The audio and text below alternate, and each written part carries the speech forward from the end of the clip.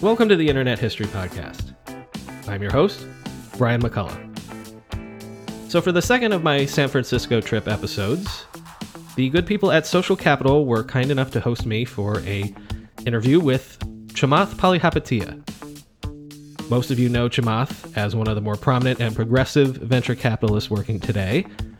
But before he formed Social Capital, Chamath was an early employee at a startup we've already covered, WinAmp, was the head of AOL's instant messenger product when that really meant something.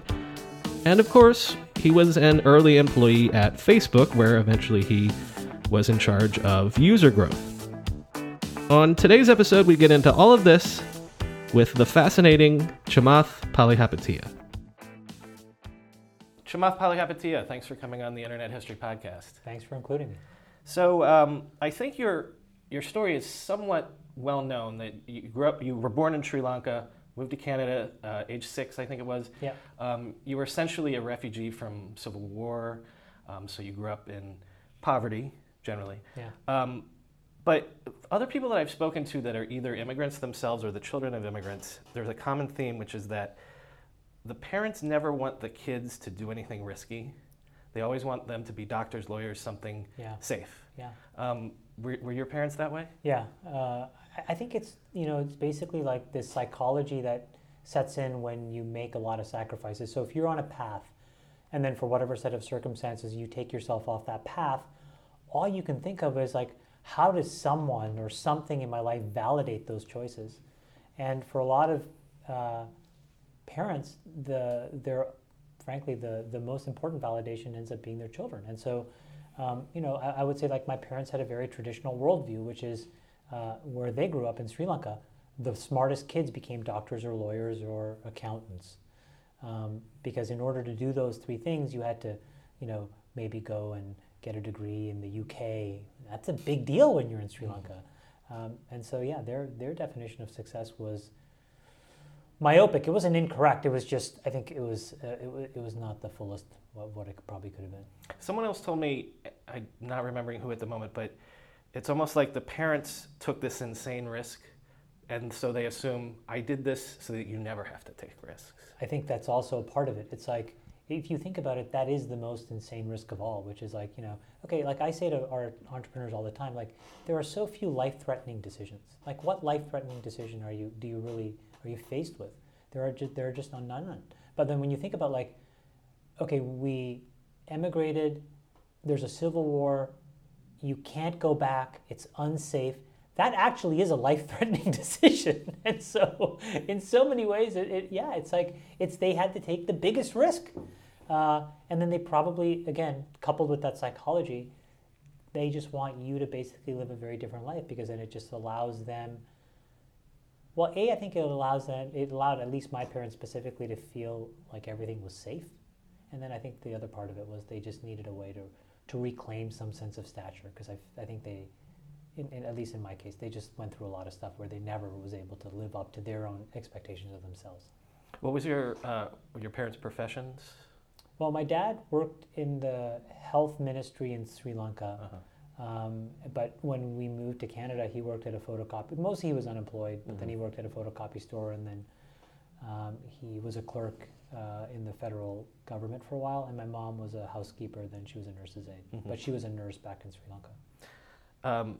So you attend the University of Waterloo, the big university for sending tech talent down here sometimes. Yeah. Your degree was in electrical engineering, not computer science. Yeah. And so, but then you go into banking. Why banking? Well, I think a part of it is just because I was faced with a very short-term problem, which was just I had racked up about $27,000 or $28,000 of debt, student debt, even though I was part of the co-op program at Waterloo. So you alternate work and school, you get paid a little bit, you use that to pay for school, but there are still gaps. So I had that to deal with, number one. And then number two, my parents basically wanted me to go to graduate school. And I was like, well, this is crazy. We're really poor. I have all this debt. And there was these really great jobs on Bay Street, which is the Canadian equivalent of Wall Street. And I got one. And it seemed like all the money in the world. Like, you get paid $55,000, I remember, and like your first year bonus, people would say guaranteed at least $25K. And you're like, 80 grand? I mean, like, I can make $80,000?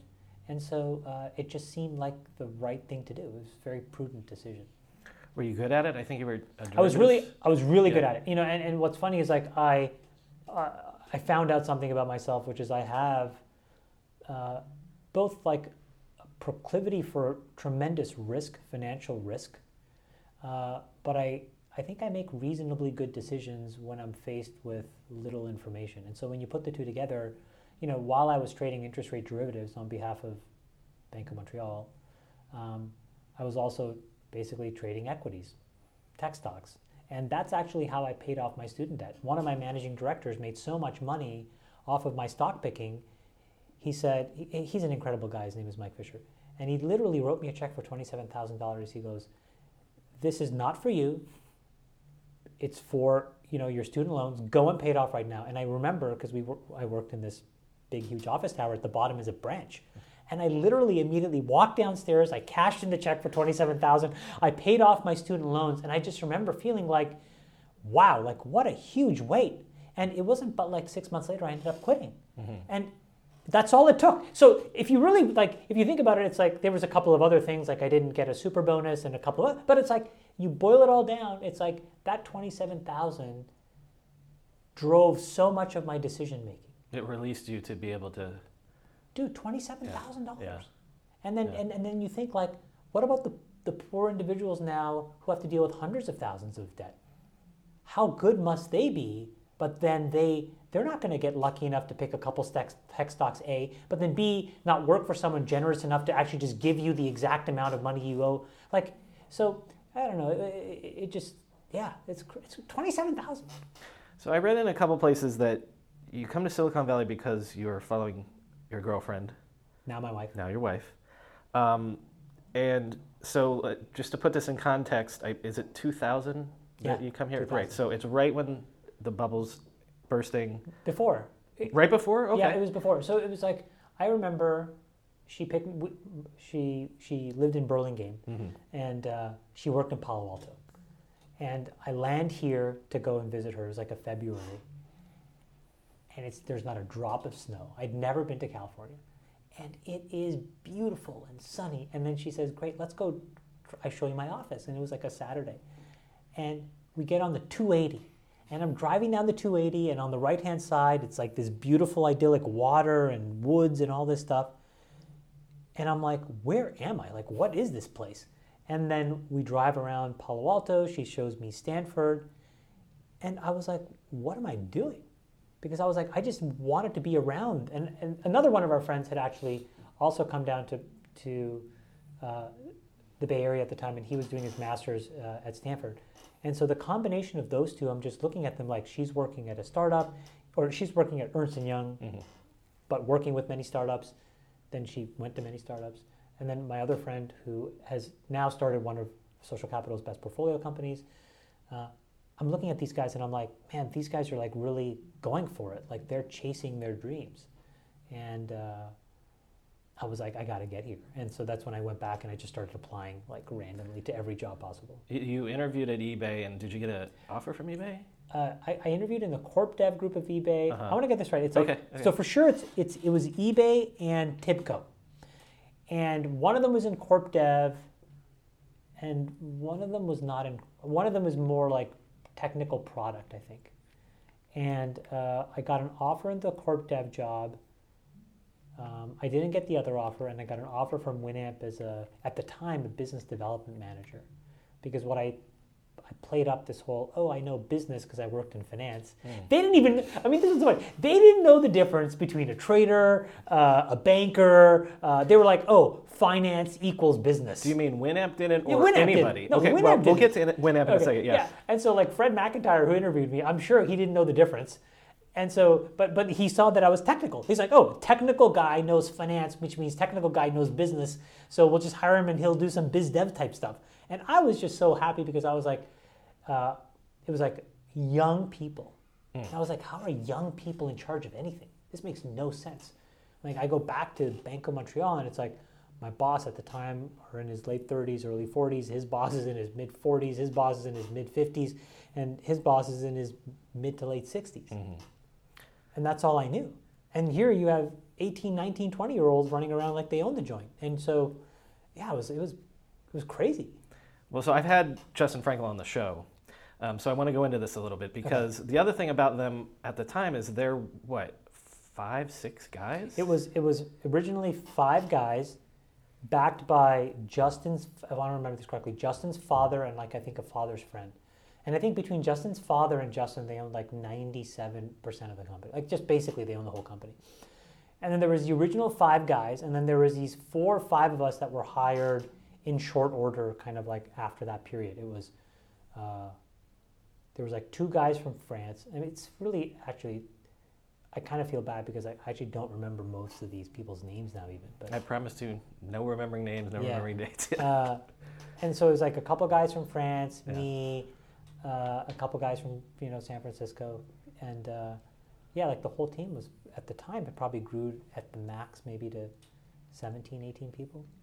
So for those listening, reference the Justin Frankel episode for more in depth about this. But WinAmp is slightly before, but then in the mix with the whole Napster era. This is when music is being revolutionized. So with no background, no experience, this is your first startup. You're thrown into this, and what are you doing in this? My first deal that I did was unwinding. There was an amazing time where there were I don't even know how to call these types of deals, but it was essentially round tripping kind of deals where you would buy services from me, I would take that revenue and then buy services from you. Tons of people did that in that area. It was, and so obviously you say it today, it's of course that's illegal. Right. Back in the day, it seemed like, wow, we were all just doing business with each other. In any event, it was to unwind a deal with a company called MyPlay, which was essentially like Dropbox at the time for storing music. And so WinAmp was downloadable software. And we had an install screen, and so you could package and cross-sell different apps. Because plugins and things like that. And things like that. And so in our installer, if we placed you correctly, you would just get huge uplift because this is a product that had, I want to say 100 million plus users. And so we negotiated some deal where we got $5 per install or something. Something crazy. Fred McIntyre did this deal. Long story short, MyPlay owed us I don't know, it might as well have been $1 billion. Whatever it was just untenable for this startup to pay. Yeah. And so we were in the midst of unwinding it. That was my first deal, and so it was a little bit of negotiating, a little bit of modeling, and it was a lot of interacting with the product team because it was about extricating a bunch of stuff out of the code base, and that's where I started more of a migration back towards more traditional product. I want to hit on that just real quickly because it's more common now. But the fact that 7 guys or however many, less than 10 guys, got to 100 million user base. It's insane. It is insane.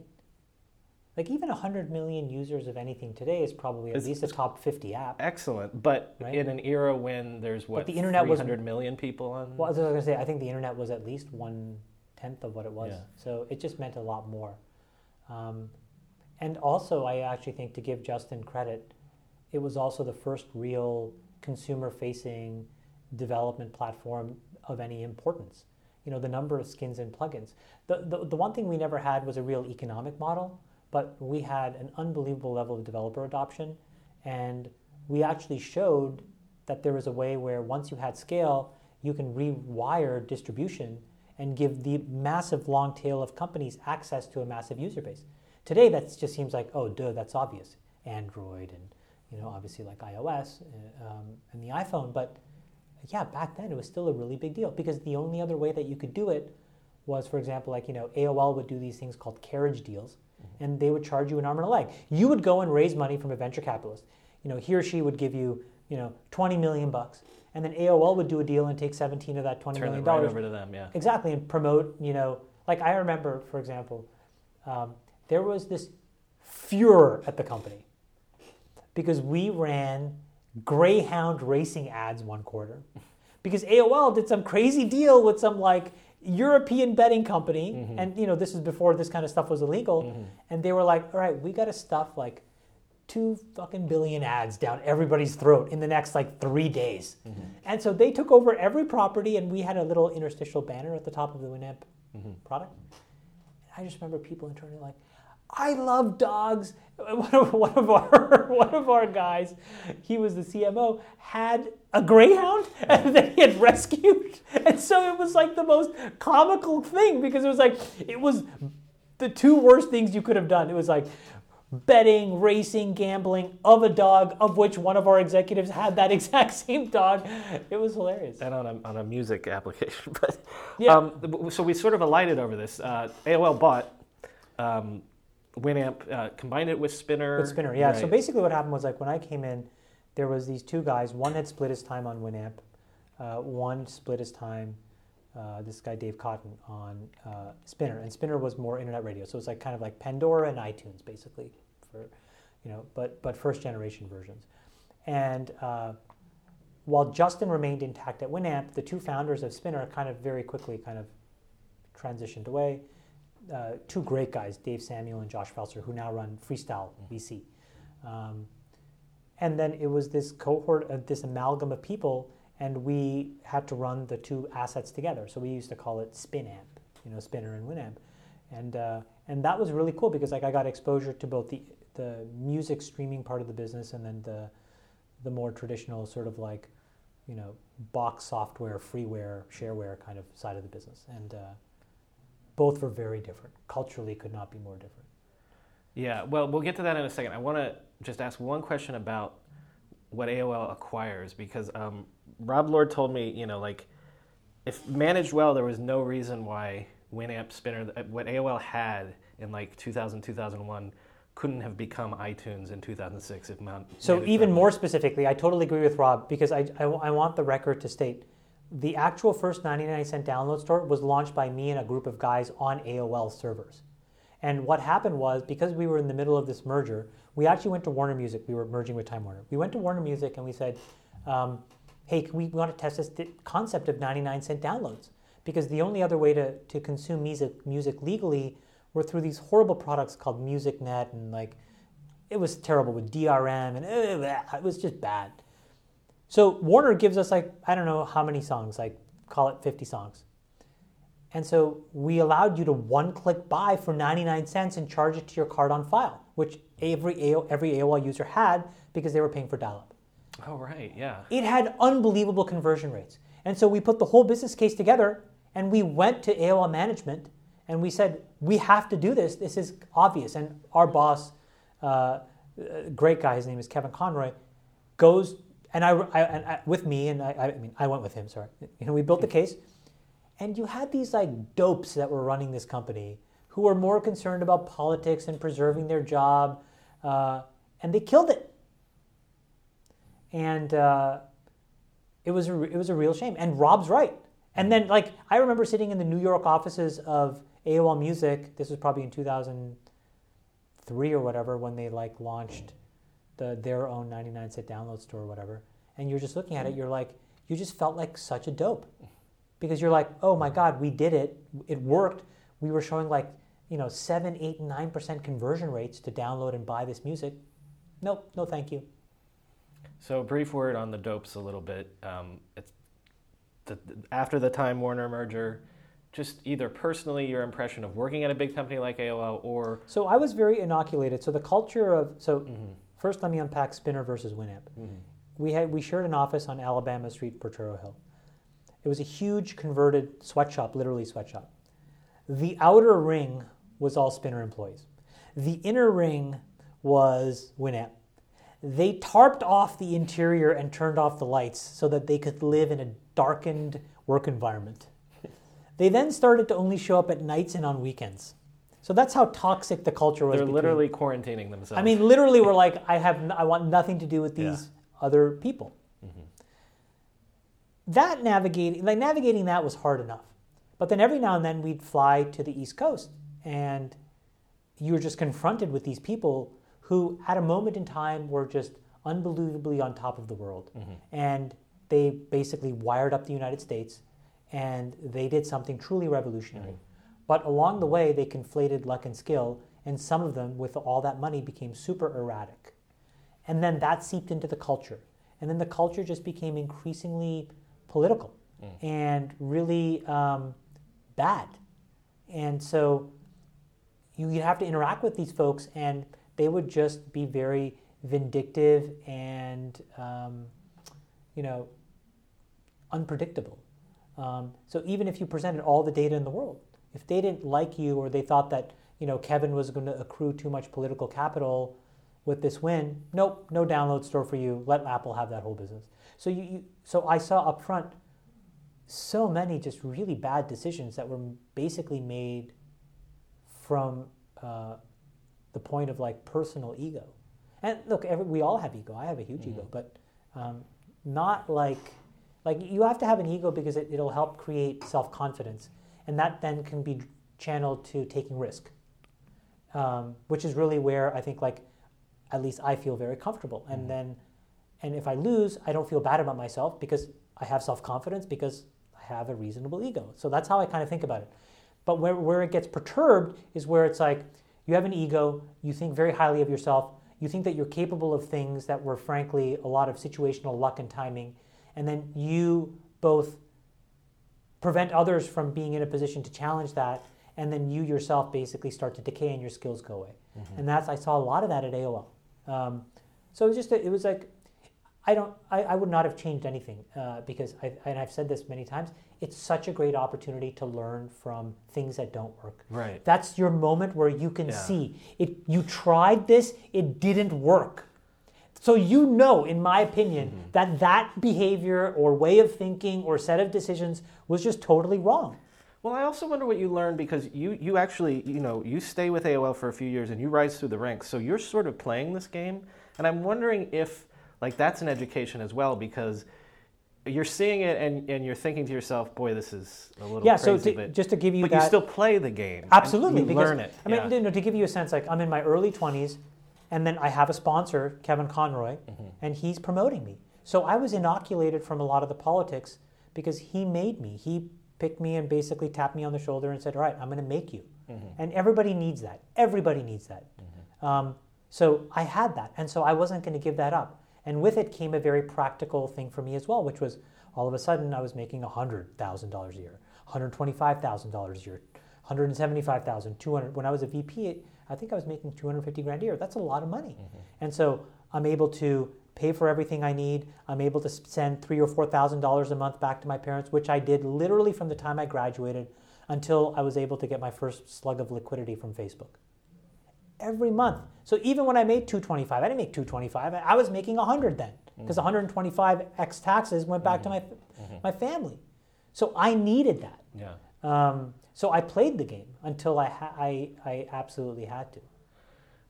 Again, for the historical context, I want to give a little bit of time to AIM and ICQ, which you eventually are the leader of that group, essentially. So in 2003, what happened was, so basically I go through the ranks of AOL Music, and then my boss goes and takes a bigger job at AOL Broadband. So AOL was going through its own transition. And it had to disrupt itself and move from dial-up to broadband, and it wasn't doing it very well. So they rejiggered the team in the hopes that they could figure it out. They brought Kevin in, Kevin brought me in, and then as part of that, they reorganized a whole bunch of assets within us, and he got this portfolio of things, and he turned to Jeremy Liu, who's a partner at Lightspeed, and said, Jeremy, you run Netscape. And then he turned to me and said, Chamath, you run AIM and ICQ. And I took it really fucking seriously because I'm like, okay, this is my path here. Because now it's like I had control of a product, plus or minus, I was relatively self-contained, and I could really start to experiment. And what I mean by that is, how do you manage? How do you motivate people? There's a whole, like we had a matrixed organization at AOL. So there were some people that reported to me. There were other people that didn't.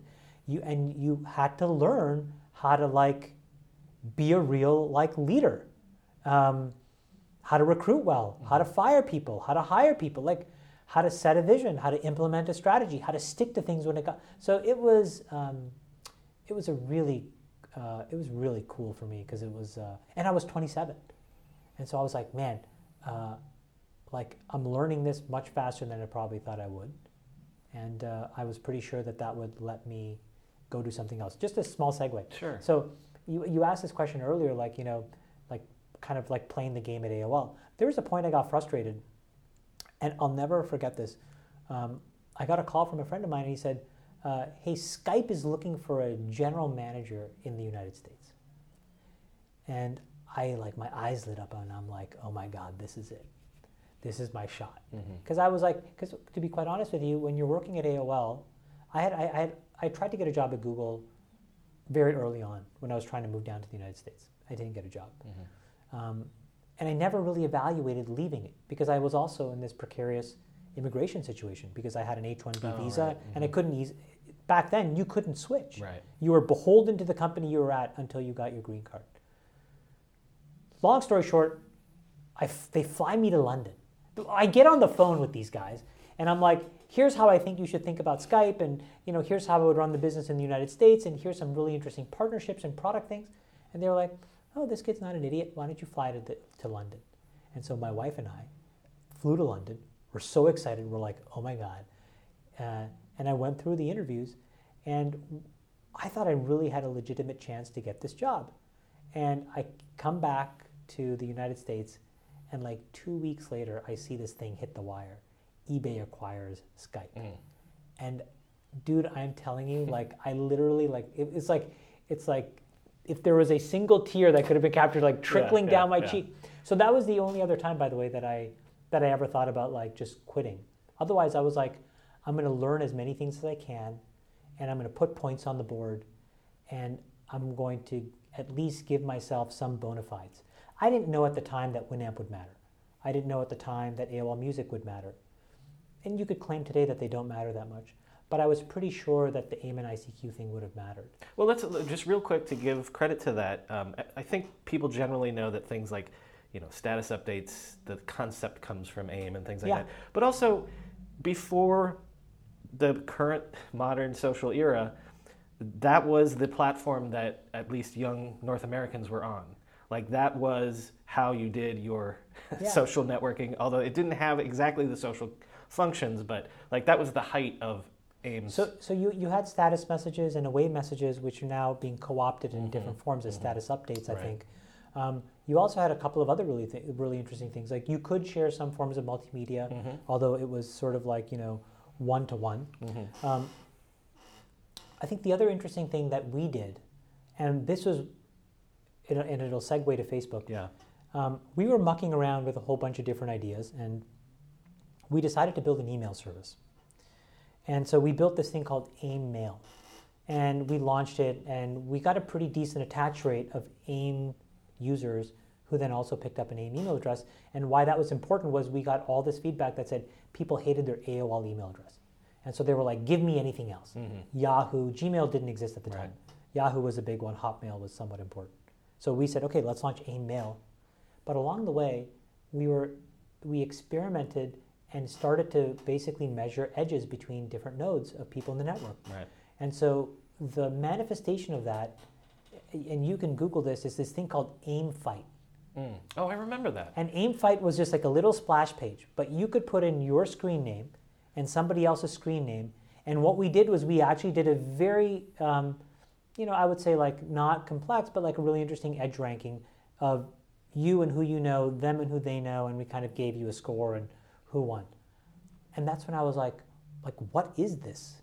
And that's like, you didn't use the terms that you use so easily today, like you didn't say like network effects, and you didn't say virality, and we didn't talk about it in those words. And so like you're exploring these concepts of like, why is this person interesting and connected to so many people? And then you can see like how this information flows. And again, it manifested itself in kind of a crappy, cute little tool, but underneath that to me was a really important moment of learning, because I was like, holy shit, like these kinds of businesses are really powerful. And then that's when, when I met Facebook and I started to really see it, that's when like it started to click for me at least. Well, because, and I'll help jump us ahead here. You, from your days at WinAmp and other things, Sean Parker, you get to know Sean Parker. You're still at AIM. Sean Parker says, I want you to meet this kid. And you want to do a deal with Facebook where you put AIM on Facebook pages. So I'm sitting in this meeting with Parker and Zuck and Bankoff, and I'm pretty sure John Miller, who was the CEO at the time. There's a bunch of us. And basically, I said to Bankoff, we should buy this company. Bankoff was like, there's no effing way we're going to buy anything. Go back to your office and go work. And I went to Kevin and I said, I really think we should figure out a way to like, at the time it's called Presence. Like, how can we integrate Presence into Facebook? I think it'd be really cool. And here's what's crazy. I didn't go to an American university, so I could not even use Facebook. So I had to get somebody else to have a .edu email address, and like show me how the bloody thing worked. And we took a bunch of screenshots, and then we came back and we're like, hey, like we'd like to propose this deal where we integrate Presence into Facebook. And you can go into the Wayback Machine to see what it looked like in 2005, but the pages were very static, and there was not a lot of functionality on there. And what we would do is we would bind your screen name to your name, and you could click on it, and from the Chrome of your PC would boop, out would pop AIM. Because to be clear, there was nothing like Messenger or anything there was like nothing. that. Yeah. There was nothing. And I thought it was a fantastic deal. And we got a lot of good PR for it. And the most important thing is I got a chance to meet a lot of the folks at AIM, and at Facebook, and obviously that helped when I was thinking of joining. Right. So there's an intermediate stage where you're at Mayfield for a few months, but then how is it that you're either asked or do you try to join Facebook? It was kind of like, it was some combination of like, Mark was like, hey, why don't you interview with a bunch of the guys and we can talk about doing something. And I was like, okay, let's have these conversations. And I remember I met with Owen, Van Natta, Adam D'Angelo. D'Angelo now runs Quora, Dustin Moskovitz, who now runs Asana, Matt Kohler, who's now a GP at Benchmark. What was your impression of them? So I think it was good but odd. It was like hard to really like. Did I say I had like an awesome insta connection with any of them? No. But I liked them. But it was like it was an interview, and I was like, or like getting to know each other, and I was like, yeah, this is cool. And honestly, like I would say the same thing about Mark as well. Like it's like when you see him today, like the growth that he has gone through. Like this guy is like a top 2 or 3 person in the world, like period. And so. And when you meet him, he is. Now, he's still normal to me. But when you meet him back then, he was. He was like everybody else who was figuring it out. Right. Okay. And by the way, he has a real humility about that, which I think is really powerful. And hopefully we all have that if we're in a position to be that both skillful and lucky. But yeah, so he was cool, but it wasn't obvious then, right? By no means, right? And so it was kind of like, yeah, we spent time together, and then I had to go back to what I thought was important, which is that whole process of AIM was like, hey, like these kinds of businesses are really interesting businesses, A. And then B, there's all these things that you can do if you can actually create this density. And I took a shot. And I don't know, I got really lucky. I could have been I jokingly said to someone, I could be the Indian guy at MySpace and you would know who the hell I am. So it's, instead I'm the Sri Lankan at Facebook. So it's like, it's a flip of a coin. I mean, like, you know. Well, so when you do join, what are your marching orders? What do you do? And actually, what's the year? It's after they've 2007. It's after they've opened up, gone beyond schools. Well, it's funny. So like, you know, I started full time. This was a weird time as well, because in my life, my dad went through a really tough health scare, and he was like intubated and he had cardiac arrested, and so I missed the launch of Facebook platform. I remember this because I was supposed to be there. And then I got back, and I think I was in the seat like maybe in like the middle part of 2007. Okay, and so your marching orders are to do?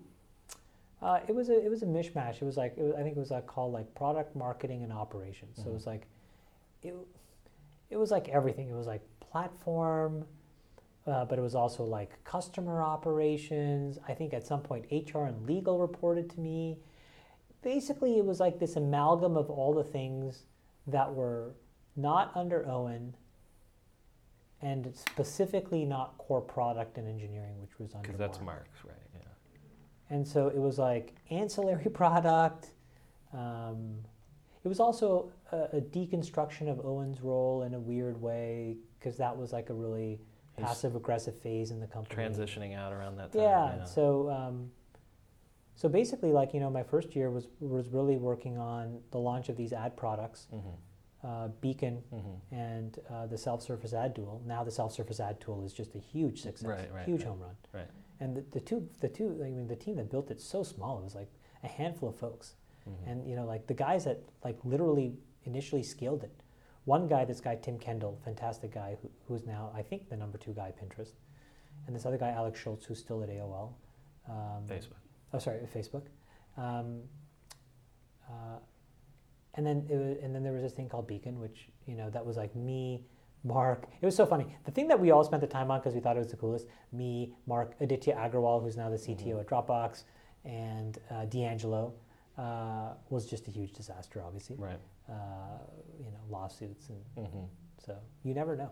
Right. The thing with the smallest group of people is now a multi-billion-dollar, tens of billion-dollar revenue channel for Facebook. Was Beacon you guys' attempt not to do AdSense AdWords, but to, all right, we're going to revolutionize advertising the same way that they did, and it's not that you're trying to one up them, but I'm saying, was that your shot? Yeah. At like, yeah. We're going to change the game. Yeah, the rhetoric that we had at the time was like, social actions will create a lot more engagement, and we can do a lot to drive demand fulfillment. So we used to segregate the world and say there's demand generation, which is getting people to want things. And then there's demand fulfillment, which is actually closing the loop. And we thought social actions would close the loop. And so how do we get social actions? Oh, we'll just install a little snippet of JS on this other website. We'll figure out you bought some movie tickets. We'll take that action. We'll publish it on your newsfeed, and everybody will love it. And it turned out that was not. But now you look at it, and it's like, look, you get retargeted. There's so much, information stealing, sharing, whatever you want to call it. It's gone so past the pale. Right.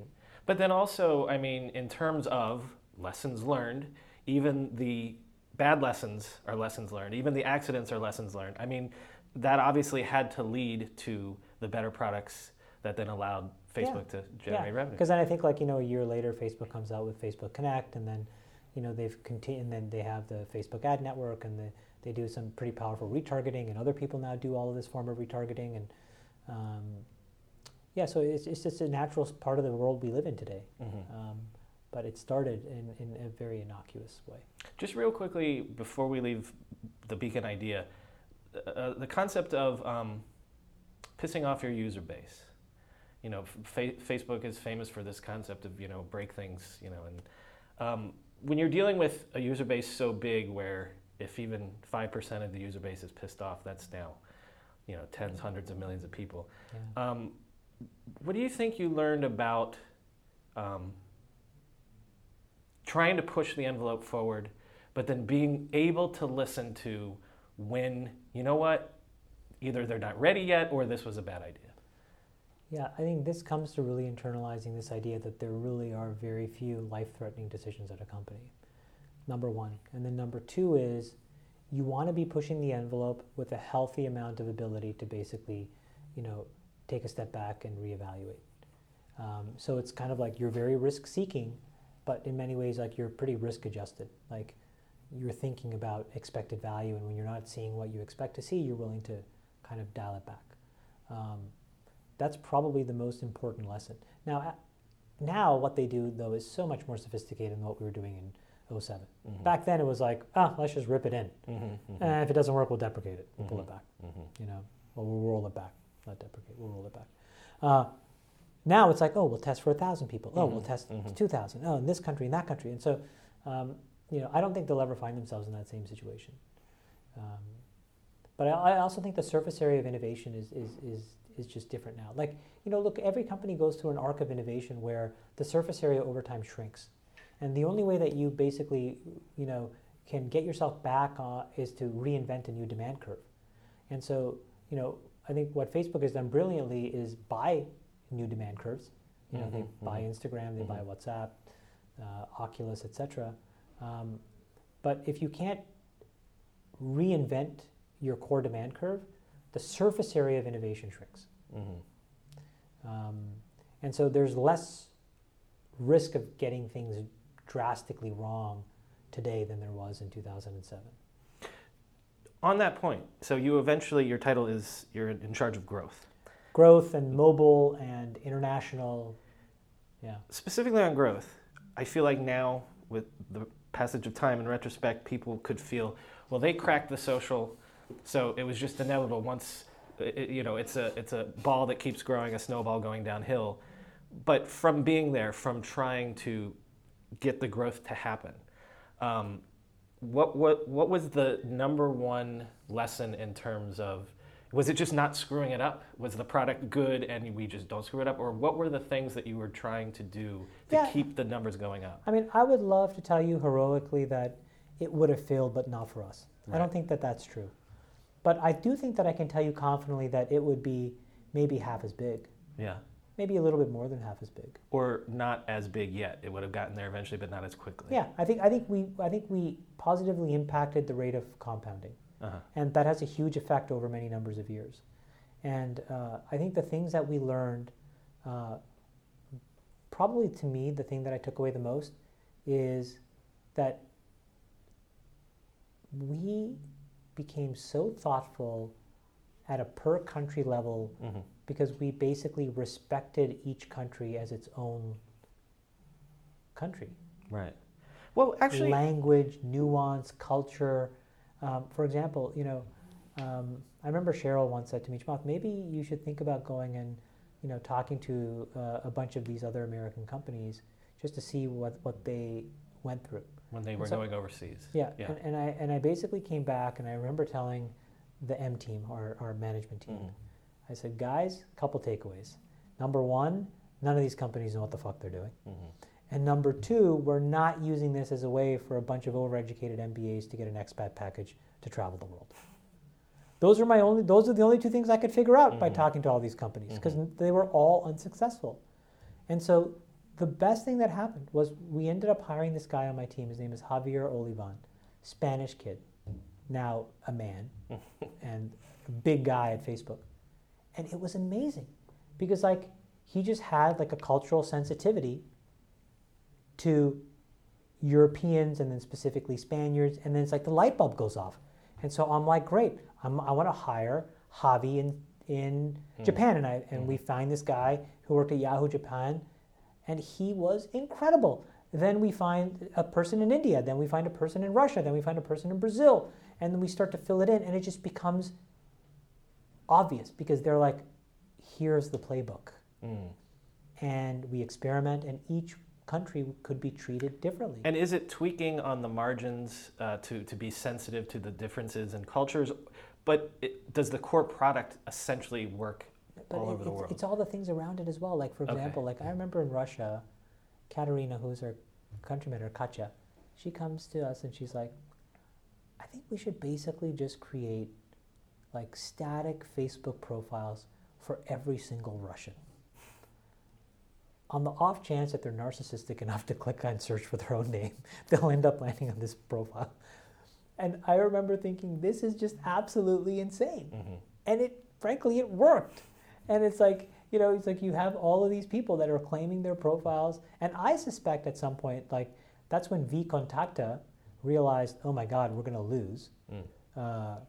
And I also suspect that's roughly when Yuri Milner was like, hey, wait a minute, this thing's going to take over the world. I need a piece of this. I need a piece of this. Yeah. But the core product still functioned the same.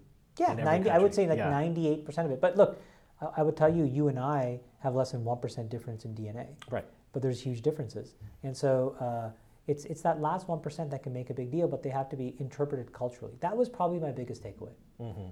Then the other thing was, again, I just think, like when you have a culture of experimentation, a culture of always learning, a culture where you don't celebrate the wins, you celebrate the learning, and you don't hold people accountable for being wrong as long as it's a first-time mistake. 2 questions before we leave Facebook about people. What was Sean Parker's contribution to Facebook? It was unbelievably important, and it is the most important thing that ever happened, which is he architected a capital structure that kept Zuck in control. Parker got a lot of the company for working there a year, and he's worth every penny of it. Because in any other situation, Zuck would not be running that company. Mm-hmm. There's just no way the way that company evolved. No chance in hell. Yeah. And so Parker deserves an immense amount of credit for that very specific and important thing. You've spoken on this already slightly, but seeing Mark evolve, as you said, into now one of the greatest CEOs. I greatest human beings in the world. That's right, you said greatest human beings in the world. But specifically as this leader of a large organization, do you feel like it was innate in him when you first met him? Or was it literally a skill that he had to acquire? I think that you're born with some innate capability. And then I think the situation allows you to explore the depth of that capability. And in Mark's case, it's extremely deep. So could others have gotten 2/3 as far? Yes, many people. Some subset will have gotten 80% as far. Some even smaller subset would have gotten 90% as far. The question is, how many people could have taken it this far? A very, very, very rare few. And fortunately, we don't have to answer the question because he's doing it still. Mm-hmm. So when you move into VC, I think I heard you tell Calacanis one time that even early on in your career, you wanted to go onto the VC side. When I was in undergrad, I had to do co-op terms, and so there was a period where I applied for an internship at all the top Silicon Valley firms because I viewed this whole Silicon Valley really romantically. And I would surf the websites of these VC firms, and I knew all the names, and I knew all the names of the firms, and I got rejected. And so it was always in the back of my mind, if I ever had a chance to do this, I wanted to do this. This idea of like being at the foot of creating things for the future seemed what an unbelievable pursuit to spend the rest of your life doing. You like being in at the very beginning. Very beginning. I'm actually, like as an example, like here, like at Social Capital, I am worthless when things start working because my brain turns off. I started to become worthless at Facebook internally because I was like, I'm bored. Is it because you feel like there's nothing that you can contribute anymore? I've successfully got the engine turned over. I've solved again, when the surface area shrinks beyond a certain point. You like the puzzle. I lose interest. Yeah, because I've solved the game. I feel like, I've figured it out. Yeah. I'm not saying it in the sense that I'm taking credit for it, but it's like once I understand how the whole thing works, to me it loses its appeal. What's exciting is starting from nothing. There's a jumble of puzzle pieces on the ground, and you have to start. To me, I get huge energy from that. And once the whole picture starts to get filled in, I get less satisfied. Now, there are other people who are the exact opposite, who, when it's roughly filled in, get immense pleasure from filling in the lines and really bringing out the vibrancy of a picture. That's great. I love sketching and walking away. 2 more questions. I feel like you're one of the most public proponents of this concept of investing as sort of like a social act, as almost. The word's eluding me now, but as investing to make money, but also to move the culture forward. And Do you feel like that's something that 20 years from now everyone will be doing? Like this is the new model? This is the new model. Here's activism. That's the word that it's almost like you're investing as activism. Absolutely. Yeah. I mean, what do we think Thomas Edison was doing? What do we think Henry Ford was doing? What do we think Bill Gates was doing? None of this sort of entrepreneurialism that really moved the world forward came from a place where they were trying to do something incremental or to celebrate their degree they got at MBA school. And I think unfortunately we've kind of like moved to an era where that's largely what people think about companies as a way to sort of like reflect some set of societal signals that they've accumulated their entire lives. And I think that just robs us all of like huge potential. The reality is, 1, it's cheaper and cheaper to start a business. 2, it's easier and easier to know whether you're tracking. And 3, it's more and more possible to get people to give you money to then scale it. So you're going to see an unbelievable expansion of the entrepreneurial class. But as that happens, unless we help them understand that the risk of failing starting a really ambitious idea is the same as the risk of failure for a marginal idea, once they internalize that, then what their point of view will be is, wow, well, I should really go after the big time idea, because on the small chance that it works, which is the same small chance that this other crappy idea is going to work, I'm a hero and I'm Zuckerberg. And I think once people understand that, then they immediately go and they think about, well, what are the things that I care about? And whenever you ask anybody what they care about, they don't care about like, let me get, my food 15 minutes faster because it really bums me out because, my jeans are tight because like I really bought an extra size too short because, it said so in like this hipster blog that I read. What they say is, my dad is suffering from diabetes. That really affected me. My sister is in a really tough spot. She really wants to find a job that like allows her to maximize her skill, but she can't. I'm really worried about the climate. I get nosebleeds and asthma. Why does that happen more now? Like when you really ask people, you care about your kids, why aren't we then creating a platform that allows people to reflect that moral and ethical framework in what is the most important thing that they can do, which is to start something that then pays that off? And so I think it's in many ways a return to what's made America successful in the first place. That's what's going to make America great again. Final question is, I've always wondered, if you own the team, do you feel it, the wins and the losses, more than the fans because you're literally personally invested? Or That's a really great question. What's been the most amazing thing about being involved with the Warriors, quite honestly, is I have been exposed to some of the most incredible men that I've ever been around. And these are like young men that have literally like sacrificed their entire lives to perfect something, which is just something like I don't think you can really appreciate it until you see it up close. Like the sacrifices and the span of the sacrifices that they make. It's not really describable in words. Like this whole like, oh, it's 10,000 hours. It's just so much more than that. It's the personal relationships, it's their bodies, it's their mind, it's all of this stuff, that's A.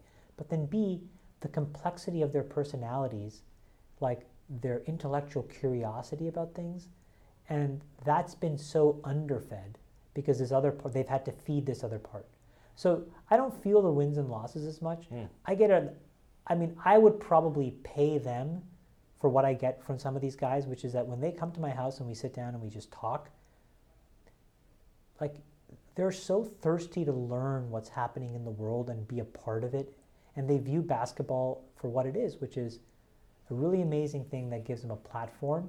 And they are a great example of like, they have a moral and ethical perspective, 201, at least for the Warriors players. I can't speak to other players because I don't know them as well. And so, yeah, it's almost what you're saying is you're experiencing it more on a personal level because you know the players personally. So you're experiencing it through them. I find it very hard. I find it very hard, frankly, A, to meet new people because it's just harder and harder. And then B, to meet new people where each of our guards can be down. Where I'm not trying to impress them or they're not trying to impress me. And that's a hard thing to find, especially as you grow older. So you increasingly spend time more with your family than anybody else as a result, I find, at least in my life. And so what I find in them are like a group of young people that you can just it's like you're back to, a group of guys sitting at some startup on Alabama Street, Potrero Hill, and you're both really optimistic about the future and you're learning. And it's really cool. Well, Chamath, thank you for contributing to the project, coming on the show, and remembering your amazing story for us. Thanks, Steve. If this is the first time you're listening to this podcast, please subscribe to us on your podcast app of choice. There's plenty more great internet history where that came from. And if you're a longtime listener, then you know what to do to help us out. Rate and review us on iTunes. Because iTunes gives credit to reviews and ratings, and the more great reviews we get, the more people will discover us. As always, there's more info on our website, www.internethistorypodcast.com.